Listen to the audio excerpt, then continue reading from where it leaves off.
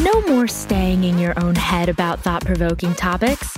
Read along with a stress-free book club that fits into a busy lifestyle. From out of the pages to real life, explore the fine line between fiction and nonfiction as we pull from bestsellers that will change your life. Tune in to our bi-weekly book club of mind-bending and empowering stories, hosted by Nova Lorraine, founder of Rain Magazine, and her two co-hosts, Toby Santagato and Barbara Donato.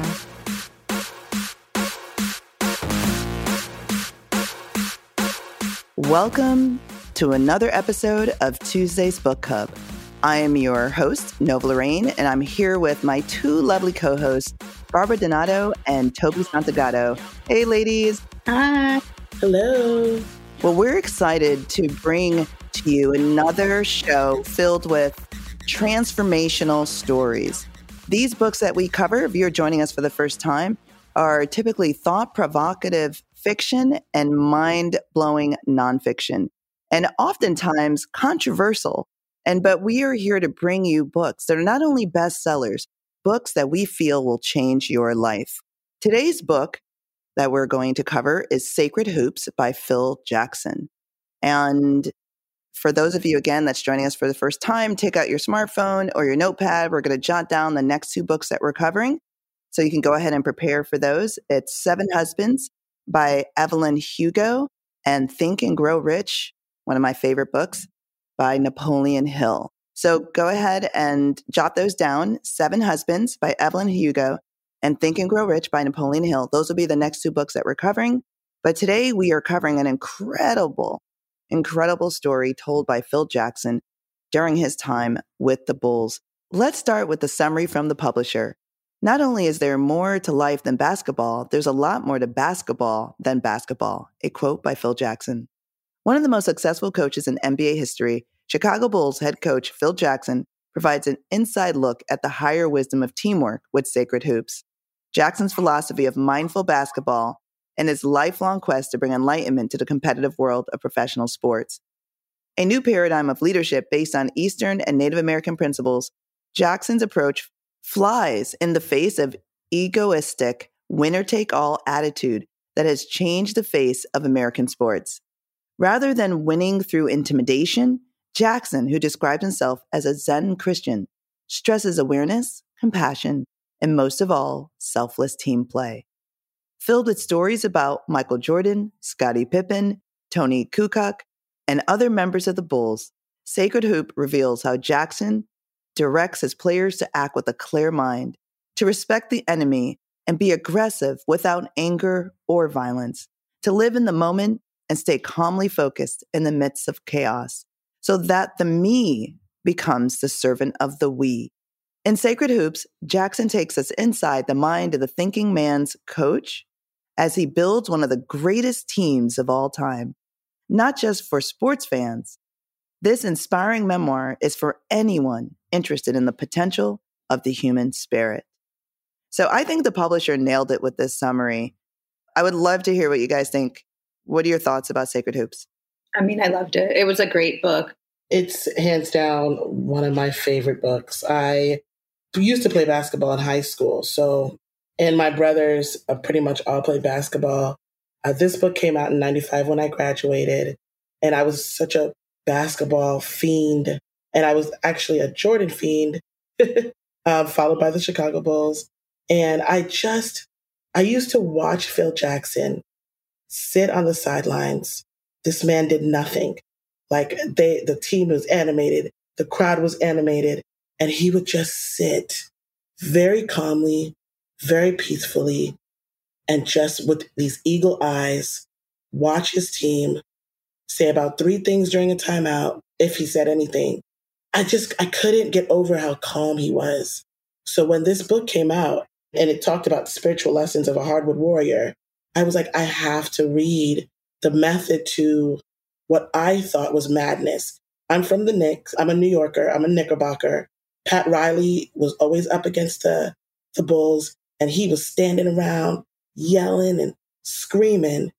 And Phil Jackson, cool as a cucumber. Never could understand it.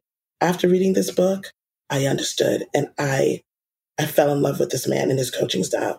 That's really interesting that I didn't know that about your basketball history, and when you first read the book. So I love that connection, and I can absolutely see why the book called to you. I didn't even know about the book until you recommended it, Barbara. And I remember thinking, basketball, coaching, okay, I'll read it.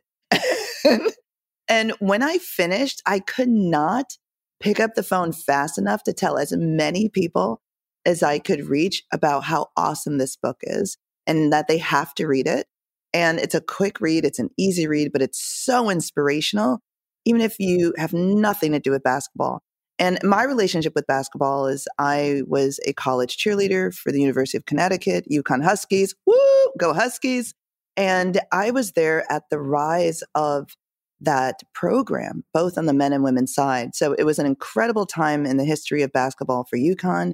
And the coaching style for Coach Calhoun, very different from Phil Jackson. And just to hear his journey, not only as a coach, but, from his younger years in school, throughout high school, throughout college. And there's so many stories that he shares that we all can relate to, and how that part of his life really led him to this way of coaching. And it wasn't how he was his whole life. And he had some hardships and tragedy that also shaped his view of life and his trajectory in terms of his career. And all of that plays into the incredible coach that he became. But I feel, if you are a basketball player, my sister played college ball and high school ball, very competitive player, or being around college sports was incredible, or if you're around professional sports, you're going to love this book. But more importantly, if you have nothing to do with sports, it's equally, if not more, so inspiring. Yeah. What are your thoughts, Toby? I think that for me as a parent, which has really been the principal career that I've had, it really resonated with me on that side. He gives an amazing story about actually Michael Jordan when he first becomes the head coach. He knows that he has this superstar. And he calls him into meeting, very, very risky, what he's going to say to him, which is that we can't win games, even though you're great.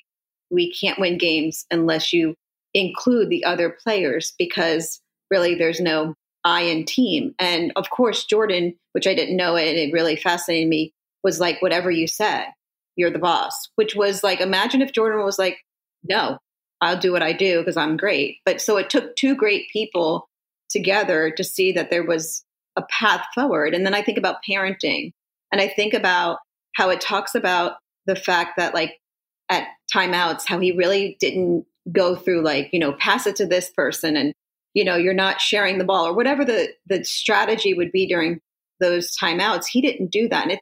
And the reason why I bring up parenting is if you spend your time raising your kids in a certain way, when they're adults, there's just like that moment that you did everything they have the tools. And that's how he believed, like, we practice hard. They know what they're doing. I don't need to now put a bunch of information in their brains during a game. I trust them. So he built like trust. And that's like being a parent, right? Like your kids know that you trust them. You've given them all these tools. And also if you have more than one kid, I mean, you guys got me way beat. But even with my 2/3 children, I think that they know that they have to have each other's back, and that neither one, there's no pecking order when you're an adult. So I think that people that don't have necessarily a basketball background get so much out of this.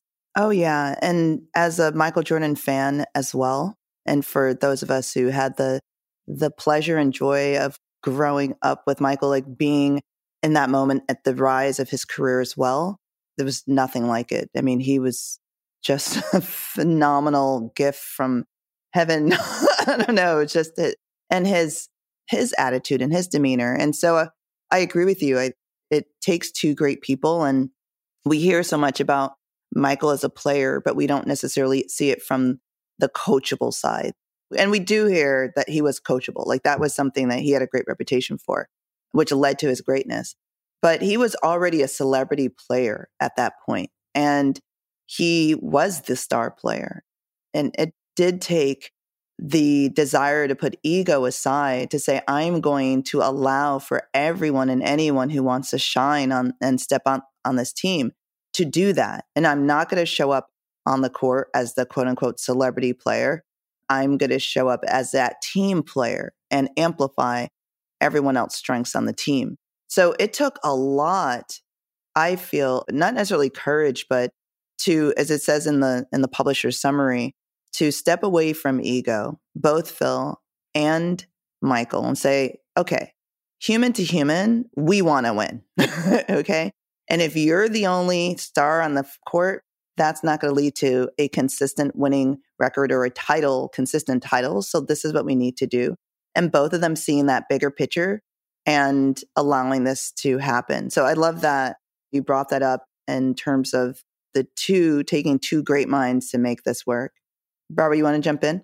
I could jump in for one more second. I think the other thing that was really interesting that he talks about is the fact that, there's a lot of people that feel like if they don't do exactly how they were raised, he talks a little bit about religion in there, a lot of it about it. They feel like they're betraying their childhood. And he really explains how he came full circle in his upbringing and then moving away from a very, very religious background and coming full circle back to religion, but in his own terms, and that he wasn't betraying his family per se. It was more like what he had to do for himself.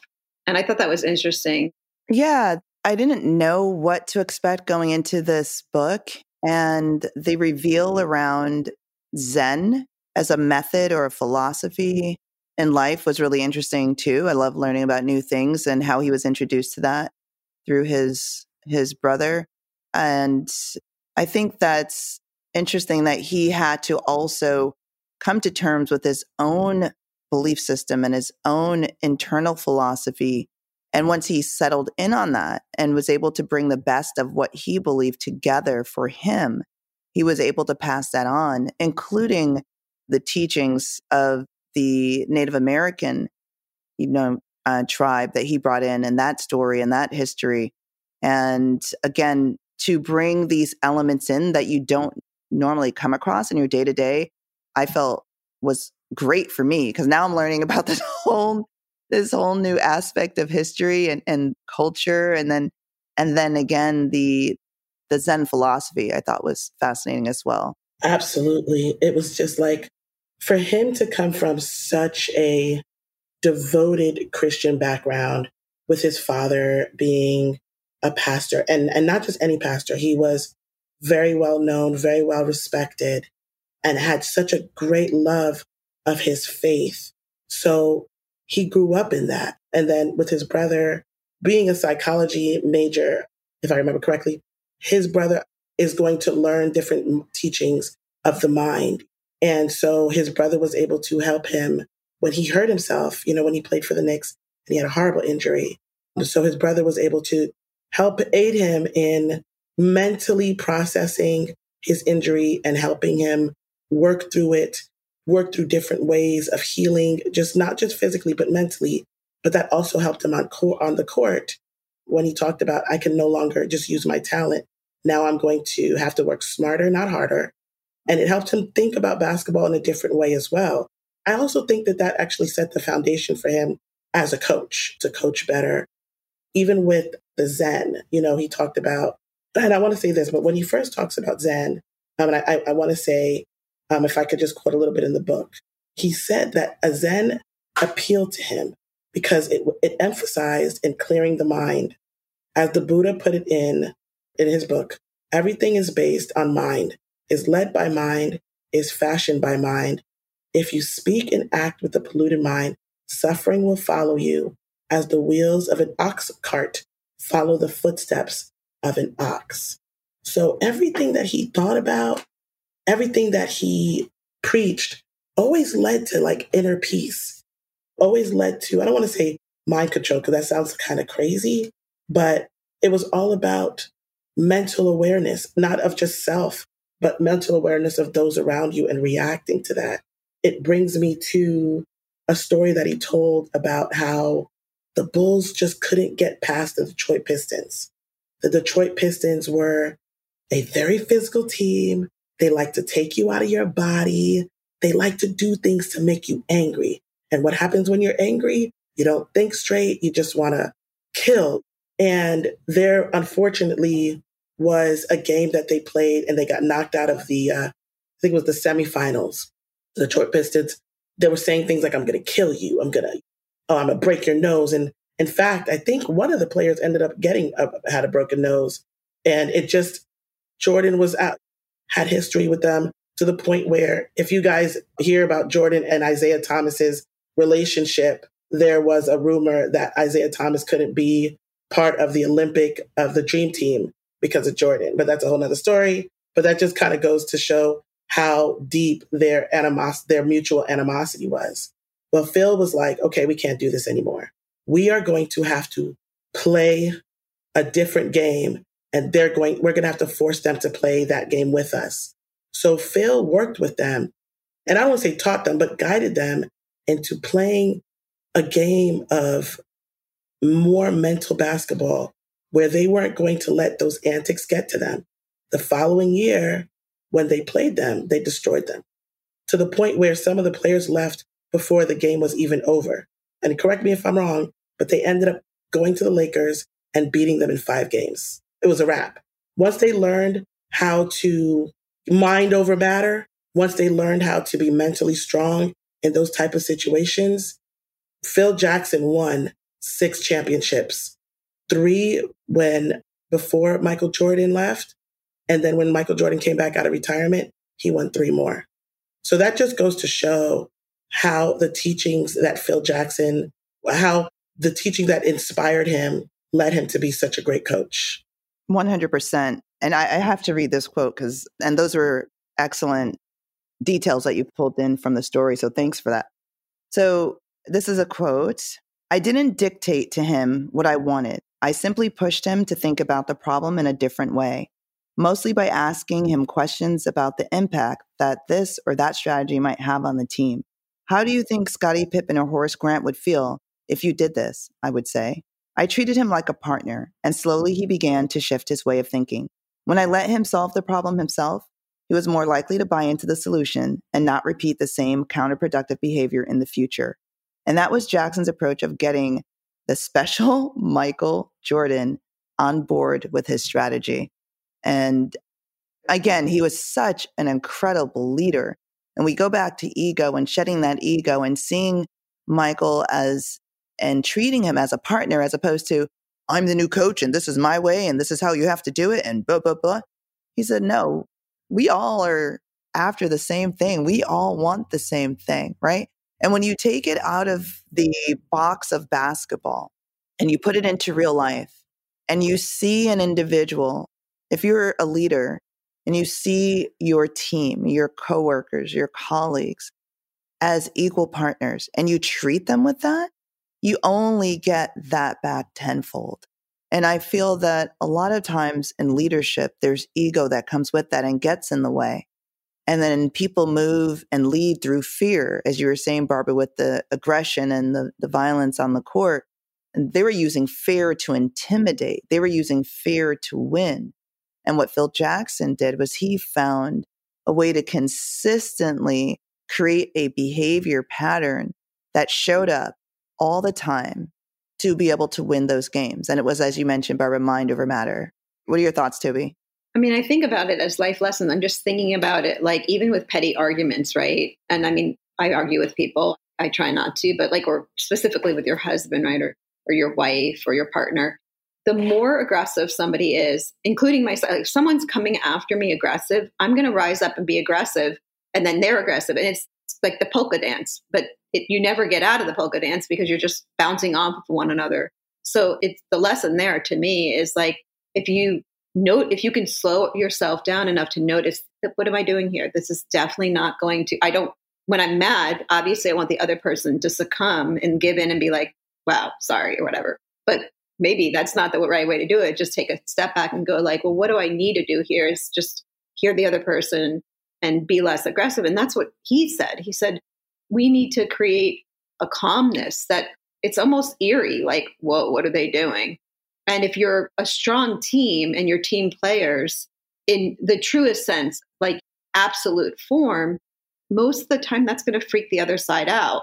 And I mean, you guys know more about basketball than me, but he created that whole triangle offense. And his whole point was that you've got an aggressive team coming towards you. It's all aggressive. They're all over the place.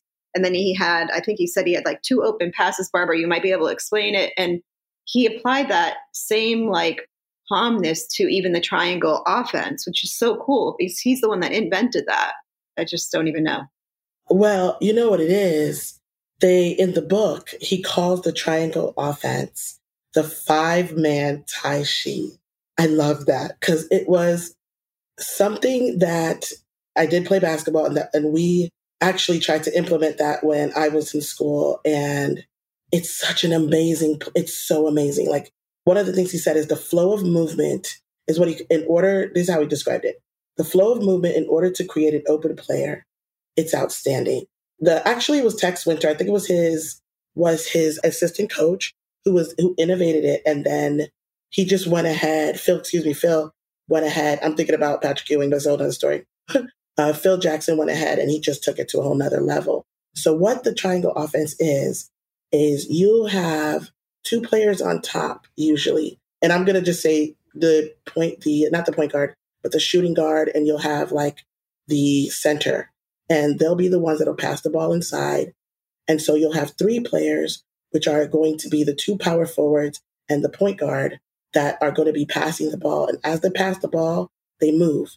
So they pass the ball, they move. Sometimes they'll throw it out to the point guard or the shooting guard. The shooting guard will pass it back in. But the whole time they're moving the ball. And the point of this triangle offense is that everyone is empowered. Everyone has an opportunity to create a play. Everyone can be that champion, can be that closer. Michael Jordan, initially, there was a little, even though he said it, there was a little pushback at one point when Michael Jordan was like, oh, if I pass it to this person, he's not going to do this or he's not going to do that. Mm-hmm. And Phil told him, trust the process. Mm-hmm. That's what Michael did. And Michael was able to depend on his team.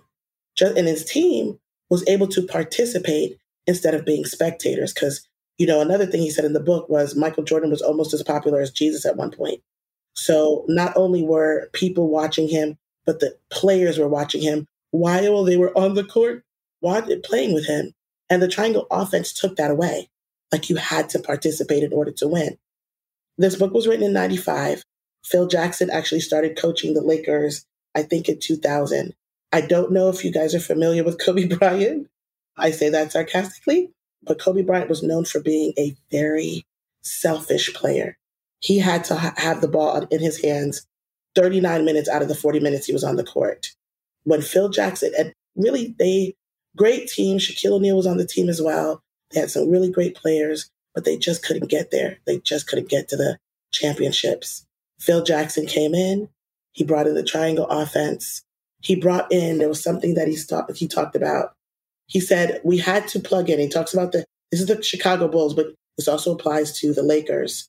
We had to plug into the power of oneness instead of the power of one man and transcended the divisive forces of the ego that had crippled far more gifted teams. The Lakers were that team until Phil Jackson came in. So even though he and Kobe Bryant kind of struggled because Kobe really did struggle with that, with being a team player, he really elevated Kobe's game to a whole nother level when Kobe became that team player. When Kobe started to pass, you started to see these outrageously amazing Magic Johnson passes. And Magic Johnson was also a former Laker. But yes, Phil Jackson just knew how to take those teams. Everybody says, well, anybody could win with Jordan. They didn't win with Jordan until Phil Jackson came in. Phil Jackson knew how to take a team and use all of their gifts to make that team even better than it was. So yeah, I just love this book, guys.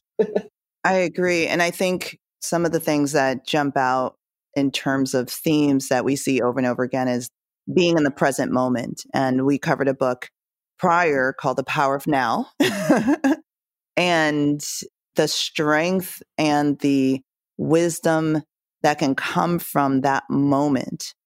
And another piece is the ego, letting go of the ego, stepping outside of yourself and not taking things personal, seeing things for that greater good. The Alchemist, I believe, was the first book that we launched our podcast with. And there are so many stories that's just parable after parable that's shared in that book, which allows you to really transform into the greatest version of yourself. And then the me instead of the we. You were just sharing how Kobe and Michael, being superstars, had to really fall into the we. I want to read a quote that touches on all those three things in a scenario that happened during one of the games, in a very important game. And this was having to do with Scottie Pippen. So a graphic representation of the need to delineate players being on board or not arose when Pippen infamously balked at Jackson, drawing up a last-second shot for Tony Kukoc in the Bulls' 1994 Jordan-less playoffs. Jackson simply asked Pippen, "Are you in or you're out?" Pippen answered, "I'm out." So Jackson subbed in Pete Myers to inbound to Kukoc, who won the game.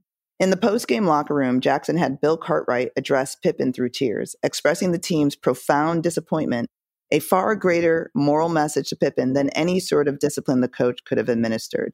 And Phil Jackson says, "In the heat of the game, I simply tried to stay in the moment and make decisions based on what was actually happening. Rather than asserting my ego and inflaming the situation further, I did what was needed to be done, find someone to throw in the ball and go for the win. Afterward, rather than trying to fix things myself, I let the players solve the problem." And so again, he had to let go of his ego. He had to stay in the moment, and he had to turn to the we. Instead of him coming in and pointing and wagging the finger, shaking the finger, he told his team to deal with it in the way where the team felt would be the most impactful. Yeah, I actually remember, because we all are Metro parents, that happening. There was some catty stuff going on with the team when Charlie was, I won't mention the girls' names, but there was something going on, and he put them all in a room. And that was pretty bold. And I'm not necessarily advocating it, because sometimes you do need to have the coach involved as a mediator because they are children. But it worked. It did work, because after that, I guess what happens when there's aggression is people really aren't even talking. And if the coach handles it completely, right, with the player, it doesn't fix it, because the players were impacted too. Everyone was impacted. Mm-hmm. So I think that it was really impactful that he allowed them to communicate, because he already made his peace with him. You're not playing, you're out. But, I think that it's interesting that Phil Jackson did that consistently, even with timeouts, when he would just let them sit there and ruminate. And the reality is, no matter how great you are, if you're not in the moment, nobody cares when you're playing the game at the time. Mm. I always marvel at that. Like, for example, you could have a team that has the best record. I don't want to pick which fan. You're a Met fan, you're Yankees, you're Braves, right? They have the best record, but they don't win the final game, because it doesn't matter that you have the best record. The moment that you play is all that matters. So you could be the best player, but if you're not in the moment, you can't just walk around and say, "I'm the best player." It's every day is a new day. And I think that's what he tried to instill in them is yesterday doesn't matter. We have to take today and do our best. So I just think that's such a good idea. When Power Now is absolutely, there's nothing to be gained from yesterday. Yes, I love it. And then even like when he talks about the Lakota Suite and how he applies their beliefs into his coaching style, like he talks about how their concept of teamwork was deeply rooted in their own view of the universe. Like even like the best warrior didn't stand out among his fellow band members. He was very honorable. He was very brave. And even when he was with them, he did everything to help as a group whenever he could to accomplish his mission. And he talks about like that helped them achieve peace, and it helped them achieve oneness with the universe and all its powers, because they realized that they were not the center of the universe. The center of the universe dwells a great spirit. And it was them, it was their, I can't believe the word is escaping me. It was their togetherness, their teamwork, their mindfulness of each other that was able to get them to be one with that spirit as well. So I hope that makes sense. It does. And I love how you brought up that part of the story. And I think, again, when we're looking at how do we translate this incredible journey of Phil Jackson, Michael Jordan, Scottie Pippen, and so many others and their championship wins and going through the ups and downs with them to our lives. And as I mentioned in the beginning of the podcast, I was so inspired as a parent, Toby. So I was like, I called my daughter, I text my sons. I was like, you have to read this book. You have to read this book. Because especially if you're an athlete and the mindset that he was able to create, that Zen mindset, and how you can really overcome anything and how you can consistently do that. You can consistently succeed with the right mindset. I want to read another quote from Jackson. And I encourage everyone that's listening to the podcast, if you have not gotten the book, please, you will not be disappointed. Get the book, do the audio, do the physical copy, whatever works for you. But again, we bring you books that will change your life. This is a life-changing book. You're going to take away so many nuggets that you can apply the moment you put that book down. So here's another quote from Phil. The key to sustain success is to keep growing as a team. Winning is about moving into the unknown and creating something new. Remember that scene in the first Indiana Jones movie when someone asks Indy, what is he going to do next? And he replies, I don't know. I'm making it up as we go along. That's how I view leadership. It's an act of controlled improvisation, a Thelonious Monk finger exercise from one moment to the next. So I'd like to just for a moment talk about how that applies to real life, right? When we say success, I'm going to put that in quotes. It mentions growth, it mentions success. How would we apply that quote to real life? Well, I think owning Mignolo Arts Center, it's interesting because we own it as a family team dynamic, which has its ups and downs and challenges. And I think that every day we keep trying to have conversations on what direction we want to go in. And we actually just completed our first collaboration between a musician, visual artist, an actor, and a dancer. And the show is this weekend. And it was just, how do we get 4 people from different genres to feel equal and empowered? And I think that if you look at, there's so many seminars with leadership, right? Books and everything. How do we, CEOs and CFOs hiring companies to come in to figure out, how do I motivate our people to work harder? Well, I think this book is a great example of showing that when people know they have skin in the game, that their opinion matters, that what they do is going to make a difference. And whether that's a family dynamic, a company that you own as a family, or just a big organization, it comes down to the small pieces. You ever notice that people burn out when they don't have a say? It's not about necessarily what they're doing. It's about feeling important. And I think Phil Jackson made the point that you're important, Michael, but so is everybody else. And when he gave that power to them and they bought in, they were successful. And you can apply that to everything. Yeah, that's a great point, Toby, that you made as it relates to leadership and empowering each person on the team, especially to avoid burnout. I never thought about it like that. And I think that's a really fresh take, an important take on burnout. And if you don't feel like you have a voice and are contributing, and because no matter what job we have, we're going to be doing something. And if we're not empowered, if we feel that we're not making an impact, how long are we going to really want to do that thing, whatever that thing is? And when I think of his quote and how it applies to life as relates to success and growing and winning and moving forward, I think of winning. Well, what is winning, right? We're talking about a basketball team and championships, but in terms of life, winning to me is being happy, just being happy. If you wake up and you're joyful in the morning and you go to bed and you're joyful at night, that's winning life, no matter what it is you're doing or where you are, or what your job title is. And being in that moment, being in the present moment, looking at everyone around you as being of that one collective, that one group. And what I do impacts the group, and what the group does impacts me positively or negatively. So how can I show up positively to move the group forward and to help them move me forward. So those are some things that jumped out at me as he was sharing about success. I have to say this. I had to jump in because it just reminded me of one of the things he talked about.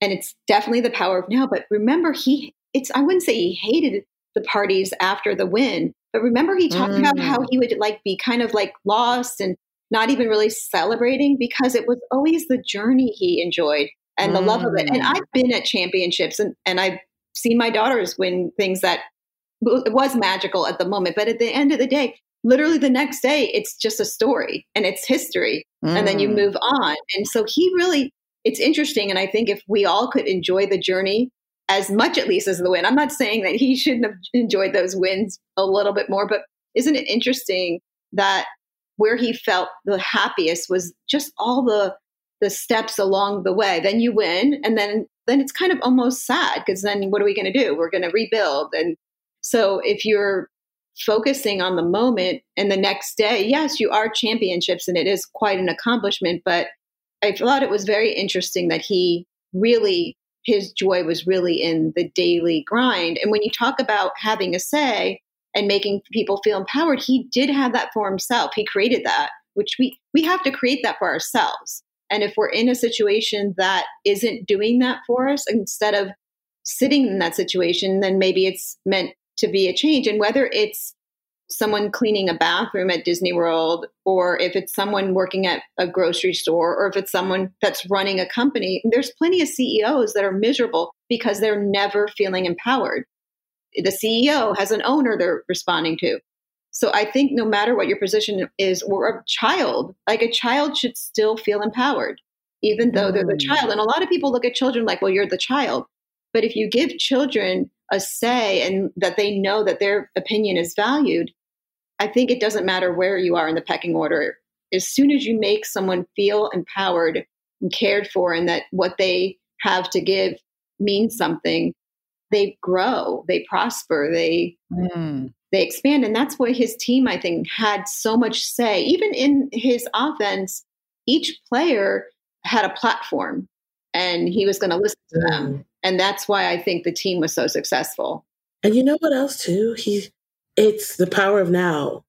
And even in his writing, it's like each player of the team had their job to do in the moment, living in the moment.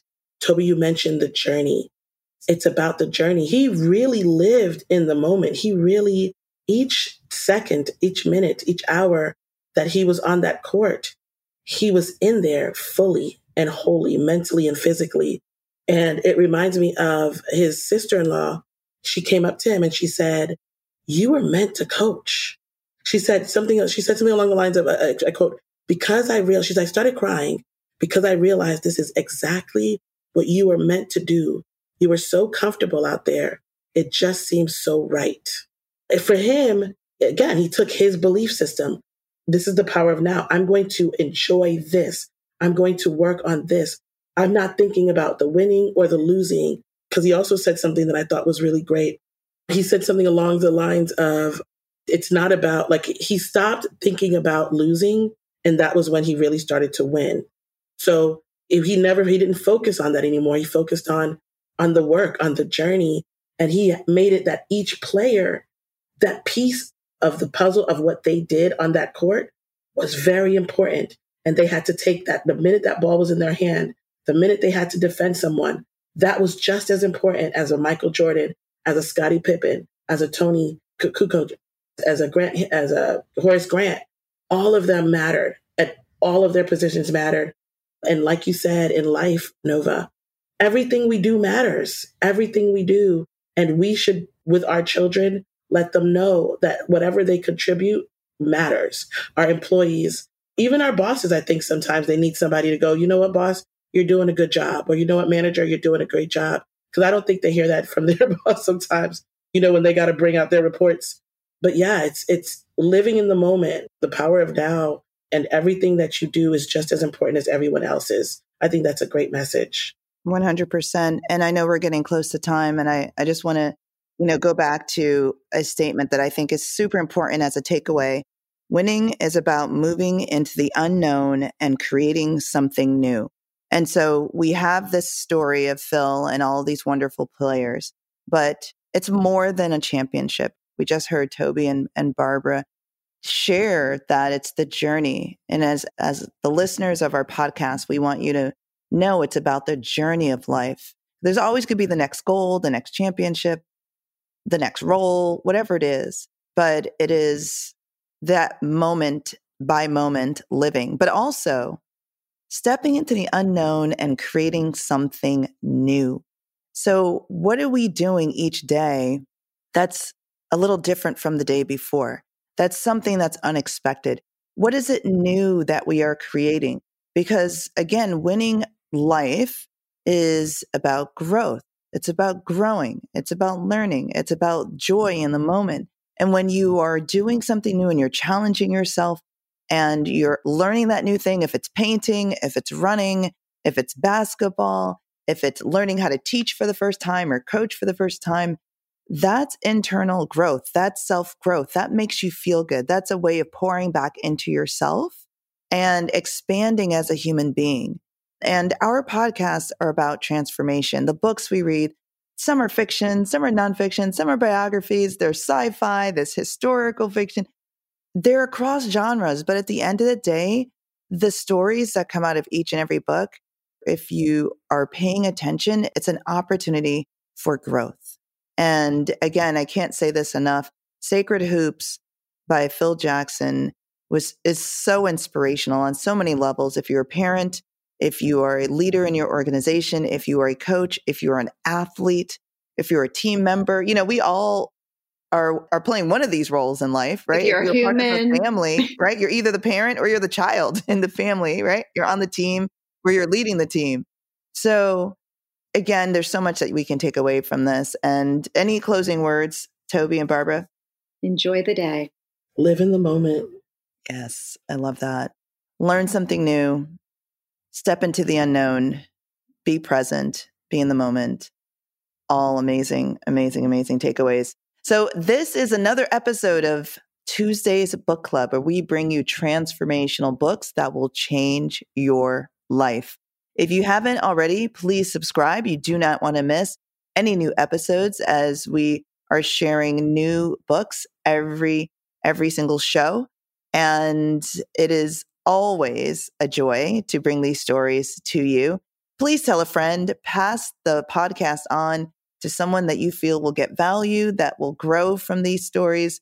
We have actually, Barbara, myself, and Toby, we joke around, like, we're so grateful for all of the books that we're sharing and bringing to each other. Not even like forget the podcast, but to each other. Yes, for sure. For sure. It is a journey of growth. Like, I feel every book has always come at the perfect time. So I thank you ladies for just sharing these incredible books for me to learn and grow, but then also allowing us to bring it forward to our listeners. Absolutely. Definitely. And that's a wrap, guys. I'm Nova Lorraine. Toby. And Barbara. And this is Tuesday's Book Club, brought to you exclusively by Pink Kangaroo, the podcast network. Until next time. Ciao. Ciao, ciao. Bye.